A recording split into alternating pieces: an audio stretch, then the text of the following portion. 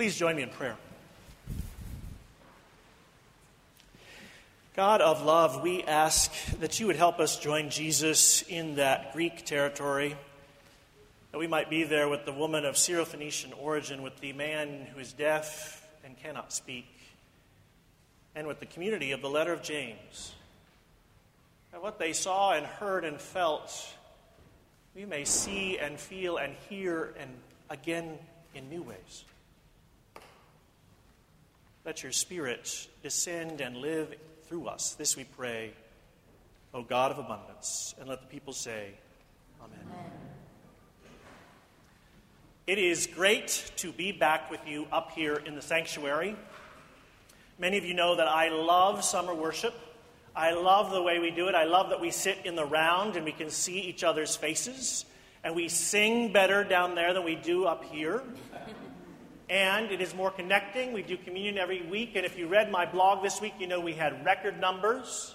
Not to get too metric about it, but we went 40 to 50% above what we normally do. And we had a great lineup of speakers. I actually get a little sad when we come back up here because I feel so much farther away from you. But I have to say, walking in this morning, this excitement of the choir being back in full force, with Mary on the timpani and Susan on the organ and all of you here together today. It is great to see all of you and welcome you back from wherever your summer travels have taken you. As I said in the blog this week, one of our members says that God goes to Maine in the summer, and some of you followed her there. I'm glad you followed her back here because she was alive and well in this place this summer. We had a great lineup of speakers, some of which I wrote you about. We had some feminist theologians. That's kind of regular stuff for us. But we also had some doctors who told about their experiences working with people overseas. We had a gay millennial neuroscientist who told us the fact that he goes to church at all is a miracle. We had one of our members, who you'll hear from later, tell about seeing the image of God with trans kids at camp this summer. We had a wonderful music Sunday. We also had one of our 15-year-olds give a great and powerful testimony of her experiences in our sister city of Nicaragua. I'm probably leaving someone out, but you get the gist of it. And as I traveled on my vacation, to which I'm so grateful to you for this vacation, I brag about you. I read your testimonials to my friends and colleagues. I hope it's okay. I tell them how blessed I feel to serve among such thoughtful and faithful people. And each year I'm here, I fall deeper in love with all of you. And that is a great gift. It's a great gift to have a congregation like this that is thoughtful and engaged. And yet I listen to the letter from James, and I wonder, what does James have to say to us today? James is talking about discrimination and partiality and closing up shop and not letting new people in. And I wonder, because I think we're pretty good at welcoming people. In fact, newcomers tell us that all the time, which is a good thing to say.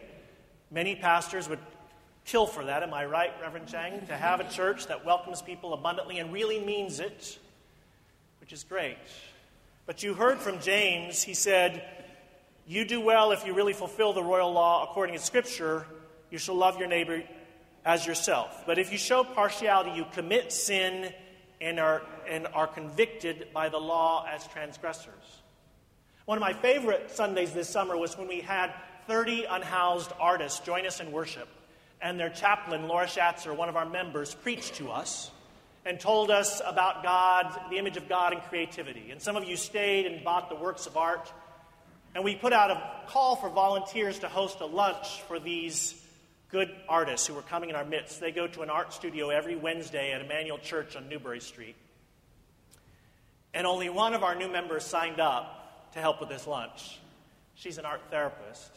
She's a brave soul. And I said, okay, let's see if we can get you some help. And I emailed the regulars and the people who knew how to do lunch in our parlor. And I said, let's make it really nice. And you went in there and it was purple tablecloths and china and silverware and glasses and white roses on the table. It was a beautiful banquet for our guests that day.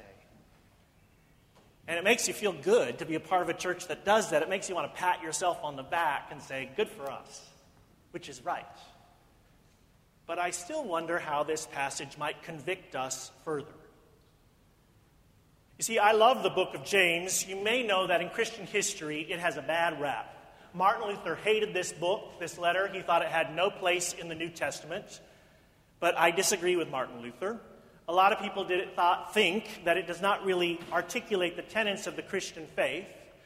One of the big debates is that it emphasizes works as a product of our faith and not grace alone, which is a detraction from what Paul and Martin Luther like to teach us. I'm willing to put aside 1,000 years of theological debate on that. Rightly or wrongly, because this is actually not an evangelistic document to convert people to the faith. It's an in-house document about how you and I should live and practice our faith as a community of Christ. And I think it's pretty good. It's unstinting. It will take you 10 to 15 minutes to read the whole letter. I encourage you to do that this week. You can do 1 chapter a day, 5 chapters in total. It'll take you less time than to check your email, your Instagram, or Facebook and be more rewarding. It's full of all sorts of pithy things because James covers a lot of issues. How we handle our speech, economic and business practices, handling temptation, discrimination, as we heard today, how we work with people in need, and how we live our life together. He says unstinting, hard things like, whenever you face trials of any kind, consider it nothing but joy, because you know that the testing your faith produces endurance, and let endurance have its full effect so that you may be mature and complete. Or let everyone be quick to listen and slow to speak, slow to anger, for your anger does not produce God's righteousness. Or be doers of the word and not hearers only. As I think about us and how, as Susan describes us, a church full of heart who like to see things get done, this is a great passage for us. If any think they are religious but do not bridle their tongues, but deceive their hearts, their religion is worthless. The religion that is pure and undefiled before God the Father is this: care for the orphans and widows in their distress, and keep oneself unstained by the world. I love this one for all of you teachers. Not many of you should become teachers, for you know that we who teach will be judged by a stricter standard. Show by your good life and your good works the gentleness born of wisdom. Friendship with the world is enmity with God. Therefore, whoever wishes to be a friend of the world is an enemy of God. And anyone who knows the right thing to do and fails to do it commits sin. Okay, no questions. There it is, in the letter of James. And as he said to us today, God has chosen the poor in the world to be rich in faith, to be heirs of the kingdom that God has promised to those who love God. But we have dishonored the poor. Part of this summer was a group of us went down to the Common to see how Common Cathedral does their worship down in the Common. Many of you know this. They do worship every single Sunday of the year, regardless of the weather. It can be as cold as ice and below freezing, or hot and humid as it was on July 1st when we went. How many went with me that day? Right. And we went down there, and the first thing we do is serve them lunch, which we had prepared, and then we serve them cake with the icing melting in the hot sun.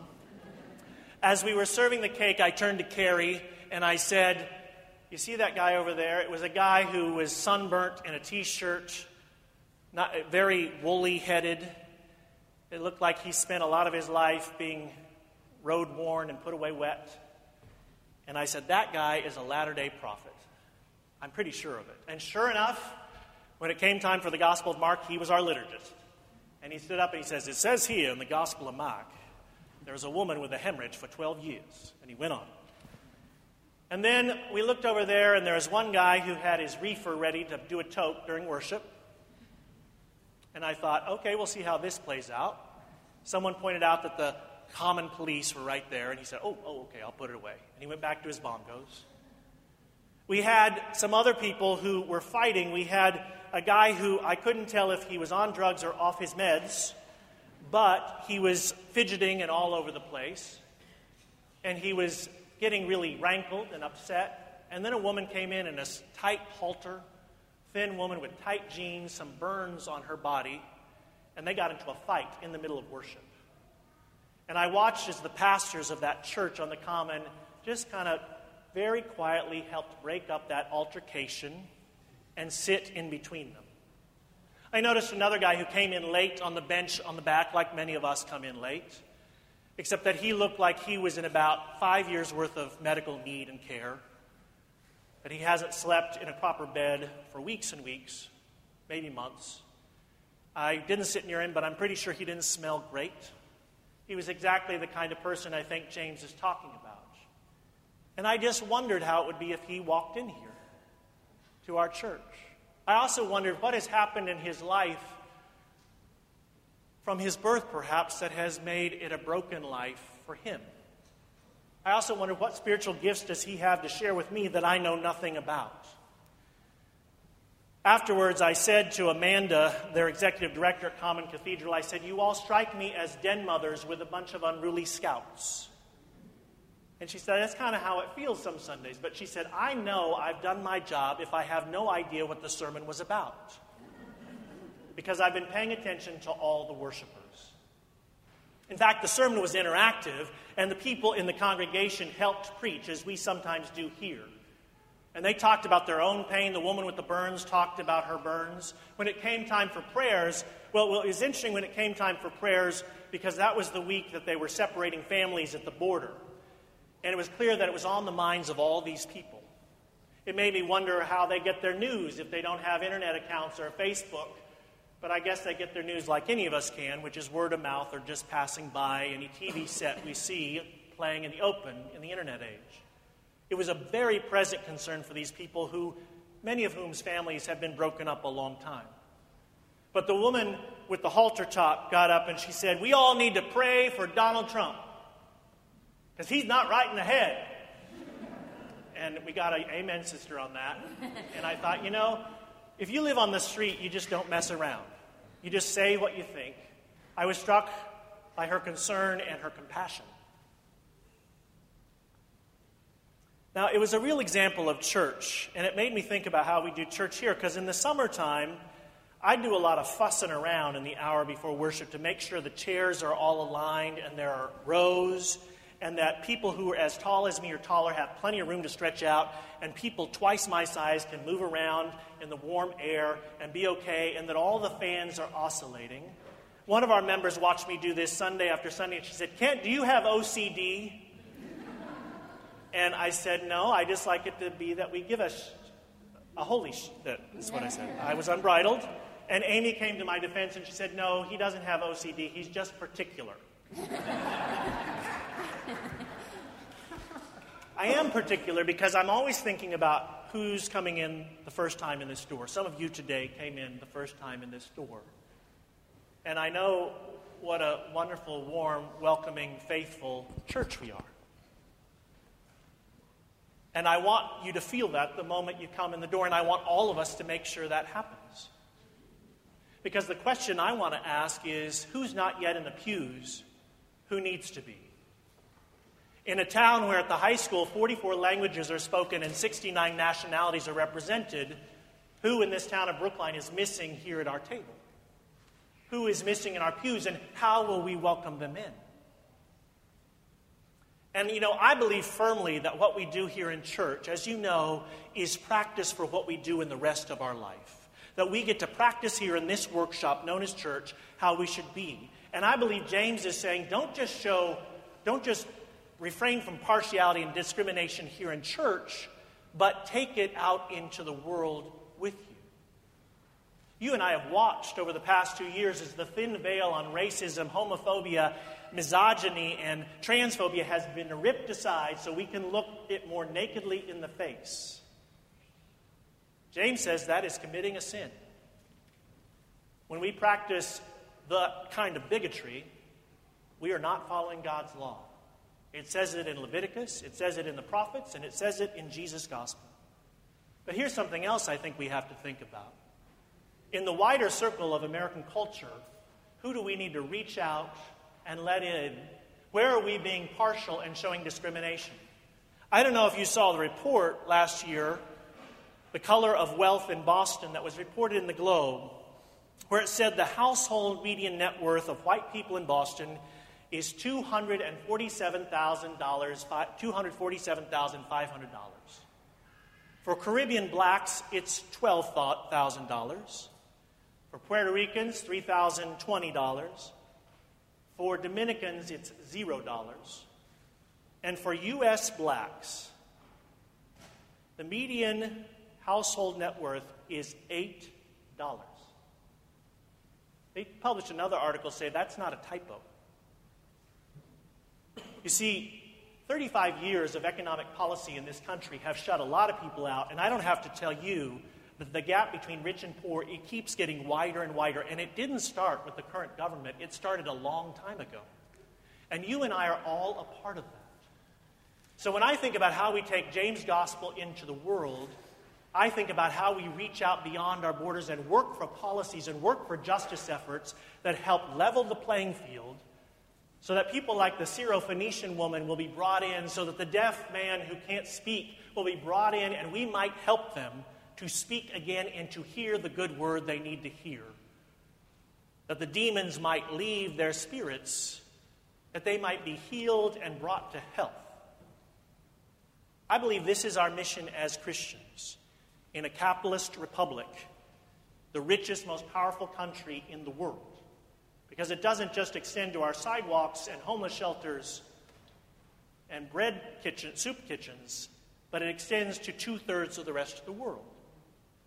Our Stretching into Justice team did a survey with some of you last year. Not many of you filled it out, but they came to the conclusion that our next priority should be looking at inequality and how we address issues of inequality.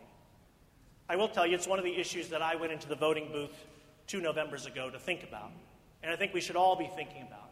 We have yet to figure out how we're going to study and address this, but it's something we can all get on board with, because it's something you and I can practice every day of our lives, not only with the money and resources we give, but the spiritual energy that we give to other people, the ways we welcome people in and do not show partiality or discrimination. This is our charge, fellow Christians, fellow followers of Christ, that we may show no impartiality, that we may welcome everyone just as God welcomes everyone. And whatever good gift we get here of love, compassion, and a sense of justice, it is ours to take in the world and figure out the ways to share it. And I feel so blessed to be in this work with you as we go forward together. Amen.